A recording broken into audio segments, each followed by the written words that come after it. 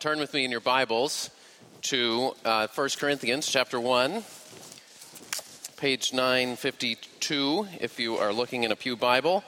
We are looking at 1 Corinthians chapter 1, verses 26 to the end of the chapter this morning. These are Paul's words to the church in Corinth and God's words to us. 1 Corinthians 1, beginning at verse 26. For consider your calling, brothers. Not many of you were wise, according to worldly standards. Not many were powerful. Not many were of noble birth. But God chose what is foolish in the world to shame the wise. God chose what is weak in the world to shame the strong. God chose what is low and despised in the world, even things that are not, to bring to nothing things that are, so that no human being might boast in the presence of God. And because of him, you are in Christ Jesus, who became to us wisdom from God, righteousness and sanctification and redemption, so that, as it is written, let the one who boasts, boast in the Lord. What do you boast in? In other words, what do you take pride in? What do you delight in? What do you sing about? What do you like to talk about? What would motivate you to throw a big party and invite all your friends to come? At one level, boasting is a very natural human activity.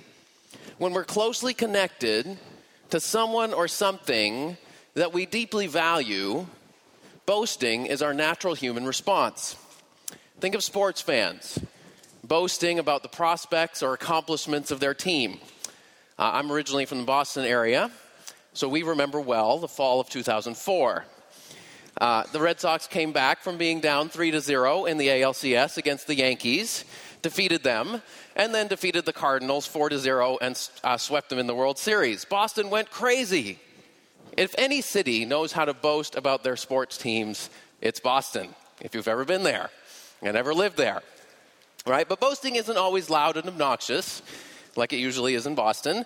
Sometimes it's subtle and under the surface. It can take the form of name dropping.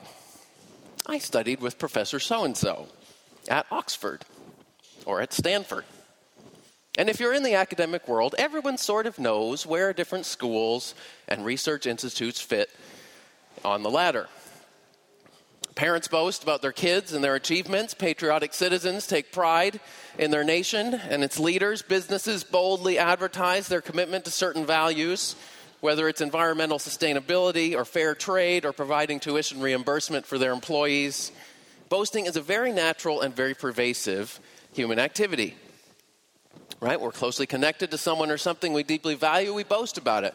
But on the other hand, boasting can also be very dangerous, particularly when the object of our boasting can't bear the weight of our claims about it. Often our boasting is hollow. It's sort of like a balloon. It inflates gradually, and then the moment someone pokes a hole in it, it collapses because it lacks real substance. At other times, boasting can lead to rivalry and resentment and even violence. The Corinthian Christians lived in a culture that was full of boasting, highly concerned with honor and reputation. There were the sophists, the public speakers, the opinion columnists, the bloggers, the talk show hosts, the philosophers of the day. They boasted that they were wise, influential, and distinguished. And then there were patrons, political leaders, or heads of upper-class families who had connections and money and power. And if you didn't have a high position in society on your own, you would often try to attach yourselves to one of these sophists or patrons so that you could share in and sort of derivatively benefit from their honorable status, so that you could have something to boast about too. I belong to that team, right? I follow him. And we see that even the Christians in Corinth were doing this. Chapter 1, some of them were saying, I'm of Paul, I'm of Apollos, I'm of Cephas. They were seeing these leaders in the church as people that they could attach themselves to and benefit from. Paul was very concerned about this pattern. He was concerned about its effects because it was promoting all kinds of rivalries and divisions in the church. So as we saw 2 weeks ago, he began with an appeal for unity. Chapter 1, verse 10, I appeal to you by the name of our Lord Jesus Christ that all of you agree and that there be no divisions among you. But Paul wasn't just concerned about the social effects of boasting. He was also concerned about its root cause. And that's what he addresses from chapter 1, verse 18 to chapter 2, verse 5. And the main theme in this section that we're in the middle of is he says, you're defining yourselves according to your culture standards rather than defining yourselves according to God's standards. You're more attached to what he calls worldly wisdom than to God's wisdom. And that's the main contrast. Last week we looked at verse 18 through 25, where Paul says, remember the message of the cross itself, the message that defines you as believers in Jesus. It looked like weakness and foolishness to the world. The Messiah hanging on a Roman cross. But he says, no, but it's the power of God for salvation for you who believe. In chapter 2, verse 1 through 5, which we'll look at next week, Paul says, remember how I proclaim the message to you, not with fancy rhetoric, in a way that the world would immediately be flattered by, but in demonstration of the Spirit and power. And here, in this middle section, 26 through 31, he says, remember who you were when you received the message. Consider your calling. That is your calling to faith in Jesus. Now, the church in Corinth had only been around for about 3 years when Paul wrote this letter. He had spent time in Corinth in AD 52, probably wrote this letter right around AD 55. So all of them could remember when they were first called into the family of God, when they first came to faith in Jesus. Paul says, think of what you were when you were called to faith. Not many of you were wise, according to worldly standards. Not many were powerful. Not many of you were of noble birth. In other words, most of you weren't clever, influential, or distinguished. You weren't the cream of the crop in the eyes of the world. You weren't completely put together and competent in everything. You didn't measure up to the Corinthian standards of success. Now, of course, that's a risky thing to say, especially in a city where people came to that city precisely in order to get ahead and climb the social ladder and gain a status they didn't have before. And Paul wanted to challenge them. He's saying, why are you competing with each other and defining yourself according to the world's standards when most of you wouldn't measure up to those standards anyway? Both then and now, the majority of Christians have not been drawn from the intellectual elite, the politically powerful, or the socially prominent. And some people have criticized Christianity for just this reason. In the 2nd century, the Greek philosopher Celsus wrote the first book that we know of specifically attacking Christianity. And in it, he argued, no one who is educated or prudent or wise embraces the gospel. Christians are able to win over only the silly, the poor, and the stupid, along with women and children. In other words, he's saying Christianity is for poor, ignorant people, but we well-educated men know better. Now, a Christian scholar named Origen responded to Celsus in part by referring to this passage. Origen said, the apostle did not say, not any of you were wise, but not many of you were wise. In fact, we know of a few people in the church at Corinth in particular who would have been socially prominent. Acts 18 verse 8 talks about Crispus, who is the ruler of the synagogue and the head of a household. He came to believe in Jesus, and Paul baptized him. Romans 16 verse 23, the letter to the Romans was written from Corinth, refers to Erastus as the city treasurer, and to Gaius, host to me and to the whole church. Priscilla and Aquila were business people who owned a house in which Paul stayed, Acts 18, 1-3. Phoebe was a deacon in the church at Cenchrea, which was a port of Corinth. She was a patron of many, Romans 16, 1-2. Likely, she was the one who carried Paul's letter to the Romans all the way from Corinth to Rome. So some Christians in the church at Corinth were well-educated and socially prominent. And throughout church history, God has raised up well-educated scholars like Irenaeus and Athanasius in the early church, or Augustine and Anselm and Aquinas in the Middle Ages, or Calvin and Jonathan Edwards and many others in the modern era. God has turned the hearts of some well-connected political leaders to submit to the lordship of Jesus Christ and to rule with justice and mercy and wisdom. We might think of William Wilberforce and the so-called Clapham sect, a group of elite Christians in Britain in the 19th century who campaigned tirelessly for the end of the slave trade and a whole host of other social reforms. But for the most part, the church throughout history, then and now, has been composed of ordinary, unremarkable people.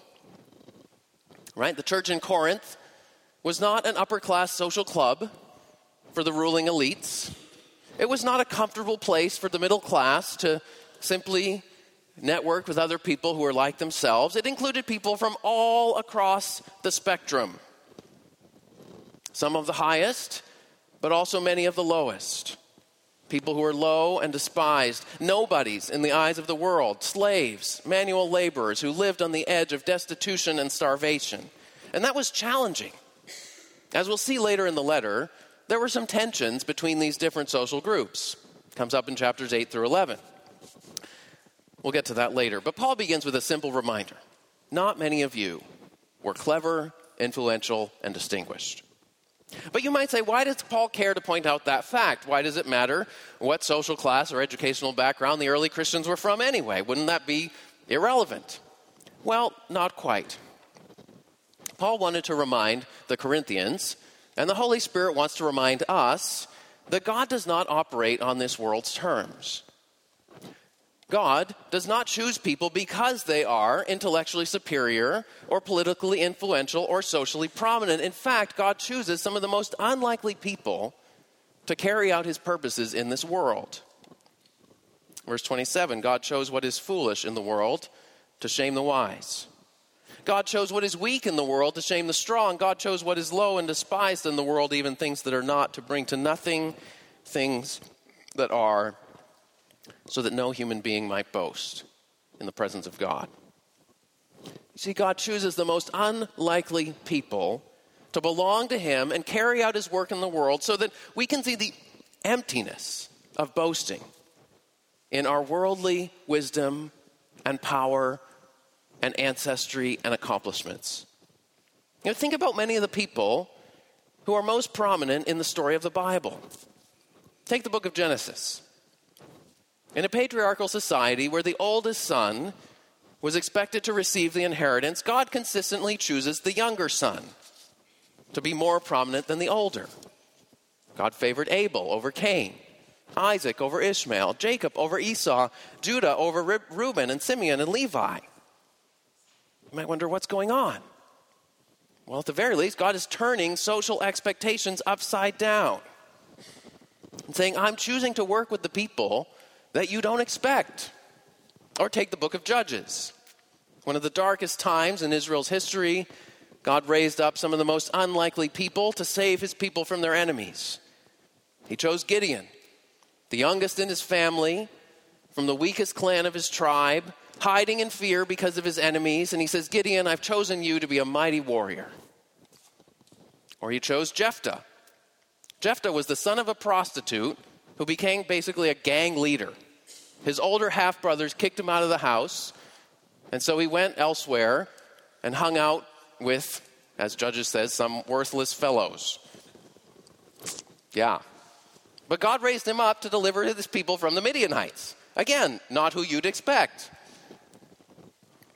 Moses said to the people of Israel in Deuteronomy, he said, it was not because you were more in number than any other people that the Lord set his love on you and chose you. You were the fewest of all peoples, but it's simply because the Lord loves you and is keeping his promise.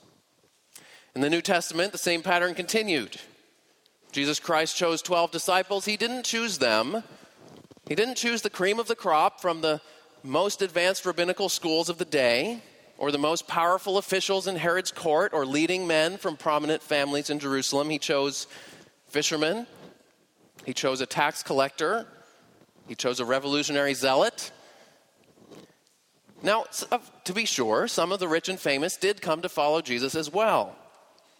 People like Nicodemus and Joseph of Arimathea, who were Jewish ruling council members, or a Roman centurion who commanded hundreds of soldiers under him, or wealthy women, including one from Herod's household who supported Jesus out of their own means. But Jesus didn't build his kingdom on the rich and famous, or on the wise and influential. He didn't give them special preferential treatment. The Apostle James said, "Listen, my beloved brothers and sisters, has not God chosen those who are poor in the world to be rich in faith and heirs of the kingdom, which he has promised to those who love him?" See, the point is this. Paul wanted the Corinthians to look around at each other when they were meeting together and be reminded, God didn't choose us because we were the greatest or the richest or the strongest or the smartest or the most athletic or the most artistic or the most funny or the most beautiful. No, God acted through Jesus Christ on our behalf in his sovereign saving grace. And that's the only reason why we're here now together in Christ Jesus. Verse 30, because of him, you're in Christ Jesus. It's not because of anything that we've done or anything we can boast about. It's only God's saving power, God's life-giving intervention that has brought us from the kingdom of sin and darkness into the kingdom of light and peace in Jesus Christ our Lord. Salvation is by God's grace alone, through the work of Jesus Christ, and to the glory of God alone. Now, if you've come to Trinity, you'll probably think, yeah, I seem to hear this message over and over. And the reason is we think it's a message that the Bible teaches over and over. And so that's why we say it over and over. And because it's a message we need to hear over and over. Salvation is by grace and God's act. And not by our accomplishments and our performance. One person put it this way: salvation in Jesus Christ is not a human self-improvement scheme, but a radical rescue. And therefore, grace is not only the great unifier, but also the great leveler. In other words, the ground is level at the foot of the cross. You see, Paul's writing to the Corinthians, who are vying for honor and status and who are upwardly mobile and ambitious to make it in the world. And he says, why are you envying one another? Why are you pulling each other down in order to get ahead? Why are you vying for prominence in the world's terms? Consider your calling. Most of you weren't that successful in the world's eyes in the first place. God chose you, the foolish, the weak, the nobodies, in order to confound the world's expectations. And now you are in Christ Jesus. You are part of God's new creation, his coming kingdom. You have something far better than intellectual expertise or political power or social standing. In Christ Jesus, you have received from God righteousness and sanctification and redemption. Now, these are three very profound words that all describe the reality of being in Christ Jesus. Righteousness means you are accepted in the heavenly law court. It means that your sins have been brought before God, the judge, and they have been paid for once and for all by the death of Jesus Christ on the cross. And therefore, God has declared you free from condemnation, free from the fear of future punishment. Your past, your present, and your future are defined by the divine verdict bestowed upon you. In Jesus Christ, you are forgiven. In Jesus Christ, you are accepted. In Jesus Christ, your status before God is secure. This is the righteousness that is ours in Jesus Christ. But he also talks about sanctification. Again, another angle on the same reality, which means you have access into the heavenly temple. Now, sometimes the word sanctification is used to describe our gradual growth in holiness. But in 1 Corinthians, it's more often used to describe our holy status, our status as people set apart for God. We have access into God's presence. We are God's people, clothed in priestly garments, equipped to enter into God's presence and offer him acceptable worship. We have been cleansed from the stain of sin. Our bodies are now members of Jesus Christ himself. We are one in spirit with him. We have access into his presence. We can draw near to God in prayer, and we can worship him with our lips and our lives. Sanctification. Third, redemption. We belong. We belong to our heavenly Lord. Now, in the ancient world, to redeem someone was to buy them out of bondage, to set them free from slavery, to bring them into a position of dignity and freedom. Later on, Paul will say, "You are not your own, for you were bought with a price. So glorify God in your body." Brothers and sisters, in Jesus Christ, we are redeemed.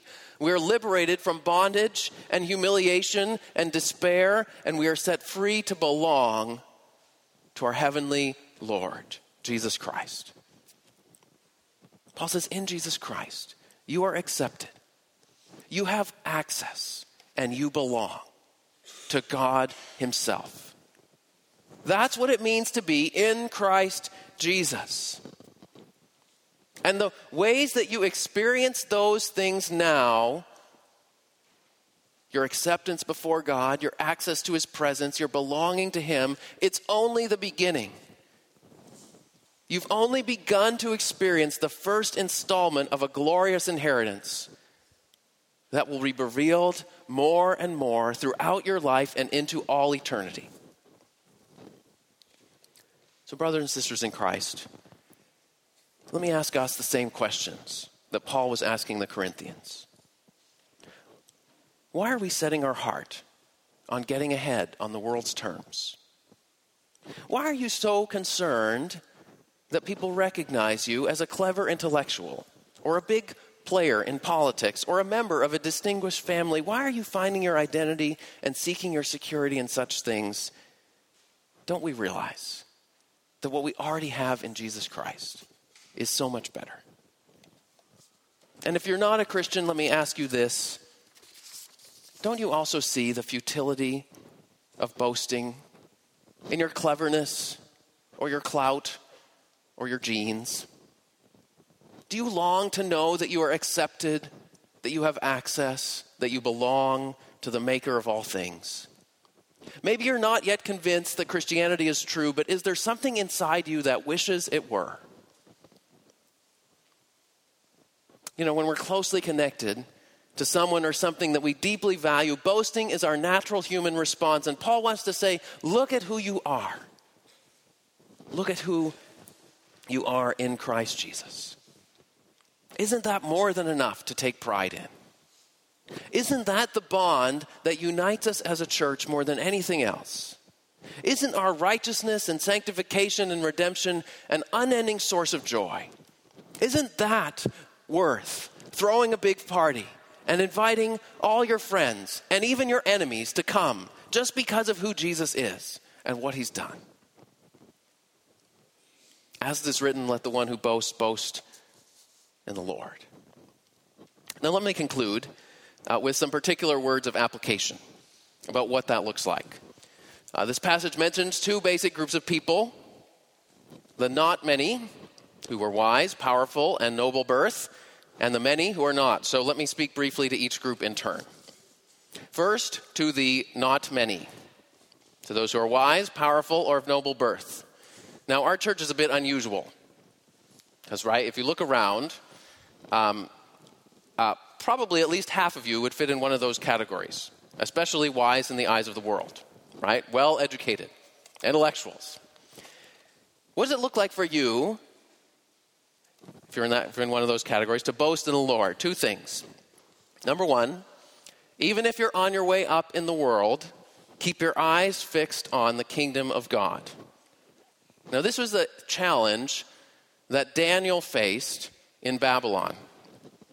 Before I came to college, my dad said to me, read the book of Daniel, because Daniel also was enrolled in an elite training program in a secular university of his day, basically, in the most powerful empire of his day. And he had great opportunity, but he also had great challenges, but he didn't forget who he was. And most of all, he didn't forget who he belonged to. And if you read the book of Daniel, it's a picture of what it looks like to be loyal to God and his kingdom while inhabiting a high position in this world. A couple of years ago, we had an Oxford math professor named John Lennox come and speak at this church. And there's one thing that he said that really stuck with me. He said something like this. I'm not quoting exactly, but he basically said, if you're a PhD student in, say, applied physics, devoting 6 years of your life to study the movements of microscopic particles and the possible implications for engineering and technology, do you study the Bible with the same ambition and devotion and care and perseverance? He says, the Bible is God's word. Is that not worth our best efforts to study it and learn and delve into it and consider its implications for all of our lives? So let me encourage you, even if you're on your way up in the world, keep your eyes fixed on the kingdom of God. Second, delight in loving people who, as Paul says, are foolish, weak, low, and despised in the world. Paul's using those terms a bit ironically. But, you know, there are many privileged people who are periodically motivated by feelings of duty and guilt to do something for people who aren't so well off in this world. There are maybe a few people who are wise and powerful who just seem to be completely self-centered jerks and don't ever care about that at all, right? But most people experience at least periodic pangs of feelings of guilt and duty. And so the problem is, duty and guilt will not get you very far in loving people who are not like yourselves, right? You might give the guy $5 on the street, and at the same time you feel resentment that he has interrupted your walk to lunch. Or you will be happy that someone else in the church is serving those people because now you feel you're off the hook. But look at what this passage says about God. It does not say that God showed mercy to sinners like us out of occasional feelings of duty and guilt. No, God chose what is foolish in the world, what is weak in the world, what is low and despised in the world, even things that are not. In his love, God intentionally chose us to enter into lasting relationship with him. God, the King of the universe, chose us who compared to him are all weak and poor and foolish and despised and wouldn't exist without him. God chose us in his love to belong to him. He bestowed upon us righteousness and sanctification and redemption at the cost of his very own life on the cross. And so to those of us who are clever or influential or have high standing in the eyes of the world, God invites us to share in his delight in loving people who don't have that status in the world, because our status in the world isn't really what matters anyway. And God calls us not just to occasionally serve out of feelings of duty and guilt, but to delight in loving people who don't have a high status in the world. And in the process, God humbles us because he shows us our own weaknesses, and he shows us how weak and lowly and poor and inadequate we are. And God also blesses us with the joy of understanding his grace and his more deeply. Second, to those of you who are the many, who are not wise, powerful, or distinguished in the eyes of the world. Let me say this. Develop a strong identity and sense of security in Jesus Christ and in his love for you. You know, it's very common to feel a sense of shame and self-consciousness, especially in a competitive society, about your relative lack of worldly status and achievements. Maybe you feel like you don't measure up to other people intellectually, and so you're scared to ever say anything in Bible study, even if you've been going for 3 years. Maybe you feel powerless because of your lack of educational background, or because you have a criminal record, you'll never be qualified for a good job. Maybe your family's a mess. It consumes a lot of your time, and other people don't even know about it, and you're ashamed to even share that. You know, when we feel ashamed or insecure about ourselves for these or other reasons, what we often try to do is to compensate by finding something else that we can boast in. So maybe it's our physical strength, or maybe it's our ability to make people laugh, or maybe it's our ability to talk on and on. Sometimes that can be an expression of our insecurity and shame. We try to compensate for our undistinguished past by our present achievements. That's what people were trying to do back in Corinth. The city was full of people from undistinguished backgrounds, slaves who had achieved their freedom, and they were trying to get ahead and trying to be successful and gain status in the world for the first time. But underneath, they were deeply anxious and insecure. And that's why there was so much boasting and rivalry and competition within the church. And Paul says, brothers and sisters in Christ, don't live that way. Don't stake your identity on what you hope to accomplish in the future. Stake your identity and find your security in Jesus Christ and in what he has accomplished for you. Righteousness, you are accepted. Sanctification, you have access to privilege, to the most privileged place in the universe, the presence of God. Redemption, you belong to Jesus. If you're not clever or influential or distinguished on the world's terms, rejoice that God has chosen you to be in Jesus Christ. You are included in the family of God. You are a living testimony that God is no respecter of persons, and that God willingly lavishes his grace on all who will call on him. When Jesus returns, you will participate in ruling over God's new world. Paul says in 1 Corinthians, we will even judge the angels. Imagine that. You will be part of that. You have much to boast about in Jesus Christ. And so go back to that Bible study where you feel ashamed to say a thing, and remember who you are in Christ. It's fine if you want to be quiet. The Bible says it's good to be quick to listen and slow to speak. It's a good example. But if you have a question or a comment that could help someone, say it. Or even talk to someone afterwards and express your question or your comment, and it'll benefit them. Go back to your job. Even if you feel like quitting, even if it isn't at all impressive, and remember who you are in Christ. And do your work to the glory of God and not for the praise of men. Go back to your family if it's falling apart, and remember who you are in Christ. God has called you to be a peacemaker and a truth speaker.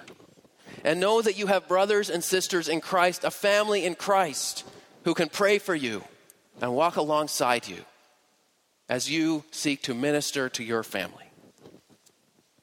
Brothers and sisters, whatever your status in the world, whether the world would see you as low or high, or anywhere in between, remember your calling. Remember your identity in Jesus Christ, and make your boast in him. Let's pray.